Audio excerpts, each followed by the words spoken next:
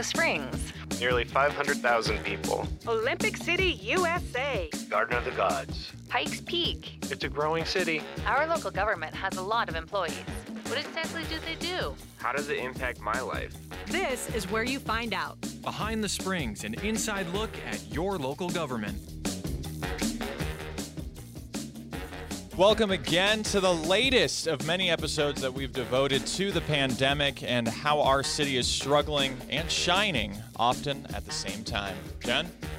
Hi, Ted Skroback here and Jen Schrader, and we get to hear today about the city budget. And before you start thinking this information is something you don't need to know, or maybe you don't have a head for numbers, let me just say that it definitely impacts you, and it's easy to understand, in part thanks to our guest, Sharray McDaniel, and thanks for being here. She's our city's chief financial officer. And Sharray, before we get to the numbers, give us an idea of kind of what this pandemic has been like from your viewpoint, from a budget standpoint. Definitely something you weren't counting on, and how do you even start preparing for it? But, what has your experience been like so far? Yeah, thank you, Jen and Ted, for having me. I appreciate it. And so this was really just, took us by surprise. Our economy was going great. We were very looking forward to having another great year. The economy was going, consumer sentiment was high. And so then this was a very unexpected event, of course. And we had very sharp declines, obviously, in our revenue, in consumer spending, in just activity in our community. We were, every day as this started developing, every day there were new announcements, modifications in expectations, different things closing down, different things being canceled. And so every day we were getting new information, and I just every day was thinking, please, no more announcements. Could we stop? It was like whiplash with the announcements, because every new thing that came out, every changing, then we were like, okay, what does that mean for our revenue? What does that mean for our services? What does that mean for how we interact with our community and the best way that we can be providing services? So it did feel like every single day we were having to modify, pivot, relook at the numbers, and try to sort of think about, how are we going to be providing services? How are we going to be impacting our community? How are we going to be impacting the citizens, the projects that are happening in the city? And trying to kind of every day it was changing and shifting. And so it was very hectic and scary, for us as well as the entire community. So really it was just trying to keep on top of all of the information. Does it feel a little calmer now? You're able to catch your breath a bit. I mean, yes, now you're starting to be in that planning It's better. phase. Yeah. We've stopped with all the announcements, which is great. I mean, in the negative way. And so now we're starting to see some positive announcements, things starting to reopen, being cautiously optimistic about people getting back into the stores, back into the restaurants, back out into the community. And so that, for us is very good news. Take us into your life a little bit. I know last time we had you on the show, I think it was around the annual budget time. So we were joking, well, maybe you get a little breather and that sort of thing. And yeah, I think exactly. Right. I think at that point I had said you guys are one of the hardest working departments in the city because you're working all year round, nonstop, and new things are popping up. So has it even gone farther? I mean, are you basically working around the clock right now and for the past few months?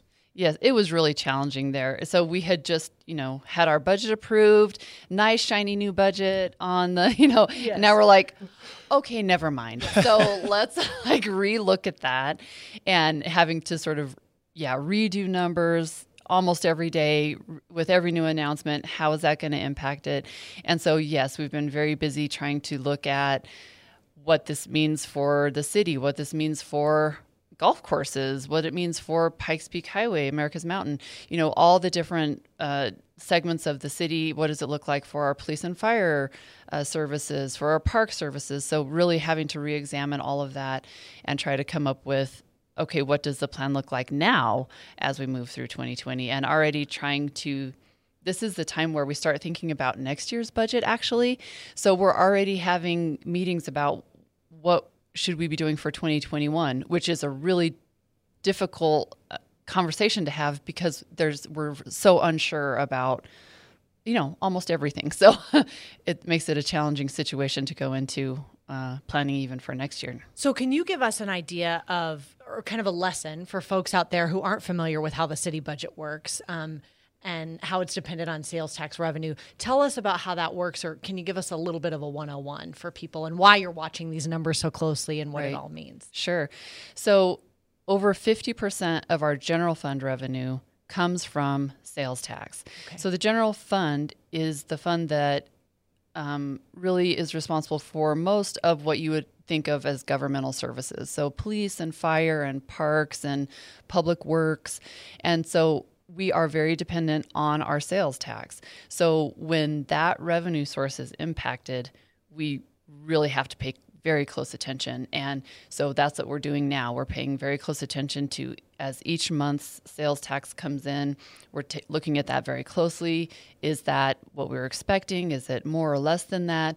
And how will that impact then the cuts that we've already made in the city budget? And will we have to make any more? Well, and as employees, we've had a lot of good discussions led by yourself and the mayor about what's going on internally with our budget. Mm-hmm. This obviously is a podcast for the public, so I want to hit on some of the things that maybe the public might be a little worried about, or what they can be seeing in how this budget's going forward. I think the number one thing that local governments provide is that public safety side of things. So what can you tell people about that budget for fire, police, those sort of services? Sure. So we would never, ever compromise any of those critical public safety services. Those departments know that they are to provide the services to the community that we've always provided, that the community needs, and we will figure that out. Those are our number one services, and they will always have the resources they need to get their job done. So that should not be a worry to anyone at all. We will always be providing them the gear that they need, the equipment that they need. If there's overtime needed, if there's, repairs on their vehicles or trucks, that will always be taken care of. That they're having to adjust a lot. They're having to adjust as well. They need more of that personal protective equipment. We've been, said, you get everything you need, you do everything you need, because we'll never compromise that service to our community. That's, of course, critical needs. So that will always be funded, and we'll figure out a way to do that. And one of the things, as many people may know, when there is an emergency declaration, that provides additional funding to the city. Those federal funds become available with that emergency declaration. And so those funds can be used for those type of things. All of the masks, the aprons, the gloves, the gear, all of that. So they have all of that equipment they need to do their job properly. And that's something you're looking at constantly too, that federal funding and what it can be applied for and help in terms of the budget deficit. Right, that's correct. And so, and with those funds, it will reimburse us for those expenses. So we don't even have to wait to make those purchases. We know going into it, once we start seeing a need, then they can start addressing it right away, and we don't have to wait on that, and then we can get reimbursed. And Ted's right. Public safety is a huge concern for people and number one priority, but there's also really important services like paving our roads and keeping our parks maintained. As we know, our parks are being very well loved right now by people. So those are also priorities, I assume. Yes, and our public our public works projects are still moving forward. We know we cannot stop fixing potholes or paving streets or putting in sidewalks and curbs and gutters. So all of those are still continuing to move forward. And so I guess that begs a question, from residents, then where are you cutting? Mm-hmm. So can you talk just a little bit about, obviously, already the cuts that we've made and where we've taken that money from, or found that money, I guess. So we've already made budget reductions of over $20 million. And so for the general fund, that's about 9 or 10% reduction.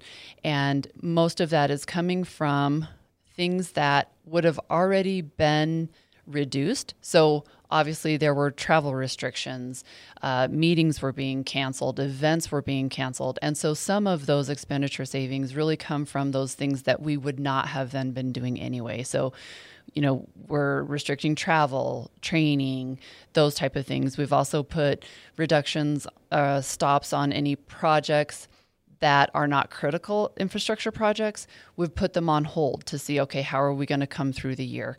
And then, of course, we've also put a freeze on all hiring. So any position that is vacant, we're not hiring that at this time.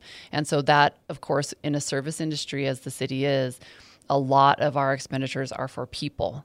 And so when we put that hiring freeze on, that really does save us a lot of money by not hiring those. But it does put a strain on, other people having to pick up the work, because we are still trying to really minimize the impact to the citizens of any budget reductions that the city has to take. But that was one of the main ways we were able to save. Well, I think you're hitting on as well, just talking for my department, but operating costs and that sort of thing. And I think where, we want people to know we're already very good stewards of the taxpayer money, but this is, really made it to where we can really focus on what is the need here and going forward and figuring out where we can save some of this money. You did hit on that people are the biggest costs. Obviously, the hiring freeze, we want people to know about that as well. That's a big money saver there. Are there other things that are being looked at for the employee side of things? Right. We are trying to, through this whole kind of looking at the budget, looking at the decreased revenue, trying to minimize the impact on our community so that we're not adding that on to what is already occurring in the community. We wanted to be very careful about how we impact the citizens and how we impact the employees of the city. We want everyone to be safe and healthy and do everything we can to maintain that level of awareness for both the community and our employees. And it really is, over 75%, almost 80% of our budget is for the salary, of the people that do all of the work. We're very people intensive. And so really it's very difficult to do any type of reduction in spending without looking at that very large category. You can do a fair bit in operating, but really that's where you're going to have those impacts. So right now it really is limited to the hiring freeze, but we're trying to have that, at this point in time, really that's the main impact on them. Okay. And then as we go through, or as we enter into the summer tourism season, does that impact how you view the budget and what's happening and so forth? Yes. So we have a lodging and auto rental tax that's goes to a specific funding source to encourage tourism and economic development in the community. And so the lodging, most of that is lodging tax, which has been hit very dramatically with just closure of many of the large hotels here in town. And so that really is going to impact how we look at that. We have been able to maintain the contracts we have for tourism promotion, and we'll really be looking to our partners to promote tourism in probably a new and different way than they had been planning. And so, the great thing about our community, we have so many outdoor recreational amenities. I think it's really going to be focused on come enjoy the outdoors in Colorado. We have incredible, things to do around here that are outdoors. And so that may feel safer for many people as they come. But, we're a great place. You can drive here. There's lots of things to do here. And so traveling in that way, promoting tourism in that way, we still want people to come. We have very exciting projects that are going to be coming open. The U.S. Olympic and Paralympic Museum is going to be opening. We want to bring people there. We want to bring people to, the arenas and stadiums. So we have a lot going on that really can offer a lot of great fun stuff to do over the summer. So we really want to be promoting it in that way. Can you put your economist hat on for a moment? I wanted to talk a little bit about the sales tax numbers that we've been seeing come in. Obviously, we don't have April's numbers yet, which I think is going to be very telling, as I'm sure you know. You had mentioned in your first answer to one of Jen's questions that it felt good because the economy was really strong, especially in our city. Is that something, as a kind of a two-part question, I want you to jump into what numbers you've already been seeing, but do you think that strong economy has actually been helping us, weather this storm a little better than maybe some other communities? So that's a great question. Yeah, we were just chugging along. It felt great. We were able to, be making strides towards a lot of our goals in our strategic plan and in the various departments. And one of the really good things is we have been able to, now that we have online shopping, we are able to capture some of that online shopping sales tax. And at this point, it's voluntary. And we have a number of businesses and agencies that do voluntarily remit their sales tax through their online transactions. And really, probably had this been 5 years ago, 10 years ago, we would have seen even more revenue decline because we did not have that online remittance of sales tax.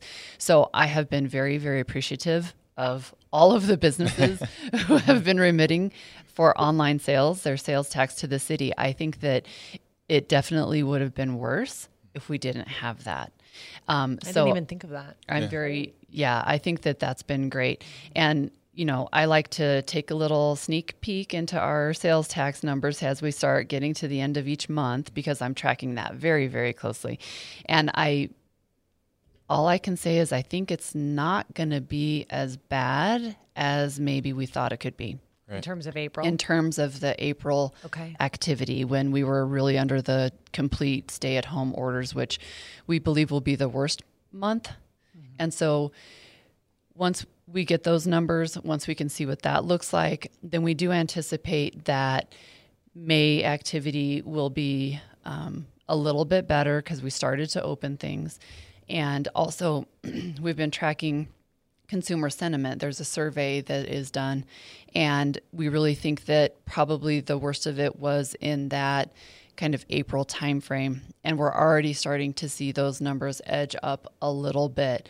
So that is good news as well. So I think that I'm knocking on wood that the worst, I believe, is behind us. Right. And so I think that from here, really it's going to be as we start to open, as we start to feel comfortable, as we start to get sort of this new way of interacting, social distancing, face covering, all of that, as we start getting into that and more comfortable with it and people start getting out a little more, I think we'll start to see then some increase in activity and kind of getting back to those habits that people getting were. Back to the things that we were used to doing in a little bit of a different way, I think, but getting back out there, getting back into the stores, into the restaurants, that type of thing. Spending a little more, yes, hopefully. Yeah. Spending if you can. Can you explain for people as well that don't know when the reports come for sales tax, why do we not know what April? I know because it's a couple months delayed, Right. but can you kind of explain that? And then also another 2-part question for you, because I'm apparently putting my journalism hat on tonight or something. Can you also discuss, obviously the biggest hit was restaurants and that tax revenue coming in. What percentage usually of the sales tax revenue comes from restaurants? Okay, that's a great question. The first question, let me address the timing of us knowing when the sales tax numbers are coming in. So for economic activity that occurred in April, then all of those businesses remit their sales tax to us in May. And the deadline for that is the 20th of each month. So we've now had them submit their revenue for the sales tax. And then what we have to do is close out the month, get that all reconciled, and then we're able to report on it in June. So that's why there's this kind of 2-month delay, because they remit it, then we have to reconcile and report out the next month. So that's why we're waiting, kind of very anxiously for the month of May to close, so we'll know those April numbers. And the second part of the question is being kind of which industry was hit the most and how much of the revenue is from there. And it's a pretty wide disbursement of industries that we have that remit sales tax, restaurants being a very large one. Also, but on the other side, we have the kind of big box stores or the warehouse type of stores, which could be your Costco's, Walmart's, Home Depot's, those type of things, which has seen a little bit of an increase actually. And so grocery stores also saw a fair amount of increase as people were out kind of knowing they were going to have to stay home, maybe, loading up on a few things. And then as people are at home doing other kind of home projects or, getting out and gardening, those type of things. So we did see a little bit of an increase in those industries. And in addition to that, the hotels, in addition to paying the lodging tax, also pay sales tax. And they are a large portion of that sales tax as well. So that obviously declined very sharply. But some of those other industries were able to pick up a little bit. I think this has been more positive than I thought. Yes. Right? Yes. When you're saying things like the worst is behind us, I think that's a good place to be. Yeah. So, all we can do is look forward, and that's what you're doing. It sounds like day by day, even though you're saying it's slowing down. I know you're still having to watch everything really carefully, and your job is very challenging. So we appreciate all you're doing. Thank you. Thank you. I feel like we really did our job today, Jen. We got some exclusive details of maybe a little sneak peek into the April numbers. Some glimmers of hope, which is always welcome right now. Yes. And we're going to hold you to it that the worst is behind us. Okay. I am hoping so. I keep knocking on That's wood. right. Yeah. Thank you for sharing all that with us. Yes. Thank you for taking my mumbling, tough journalistic questions. That's right. Jen, tell people again where they can get the best information. Yes, we want to encourage you to please continue to follow the City of COS on social media or whatever platform you choose. We're just about everywhere. And then also the El Paso County Health Department has some great information in terms of staying up to date on the virus, the restaurant openings, all those type of things. A lot of our community partners have great websites and resources for people to check out and be informed. And then my typical thing, because we have been doing so many of these podcasts, live broadcasts and podcasts, make sure that you're either watching us on Facebook, you're rating, liking, subscribing on whatever podcast platform that you listen to. This has been another great edition of Behind the Springs. And Sheree, I hope next time we have you on, it's going to be maybe celebratory and that we're getting back to normal and talking about some of the great projects that the city's doing. Yes. And that your life can get back to the normal workload, which is still about 24/7. Thank you again, and we'll see you on the next edition of Behind the Springs. Thank you.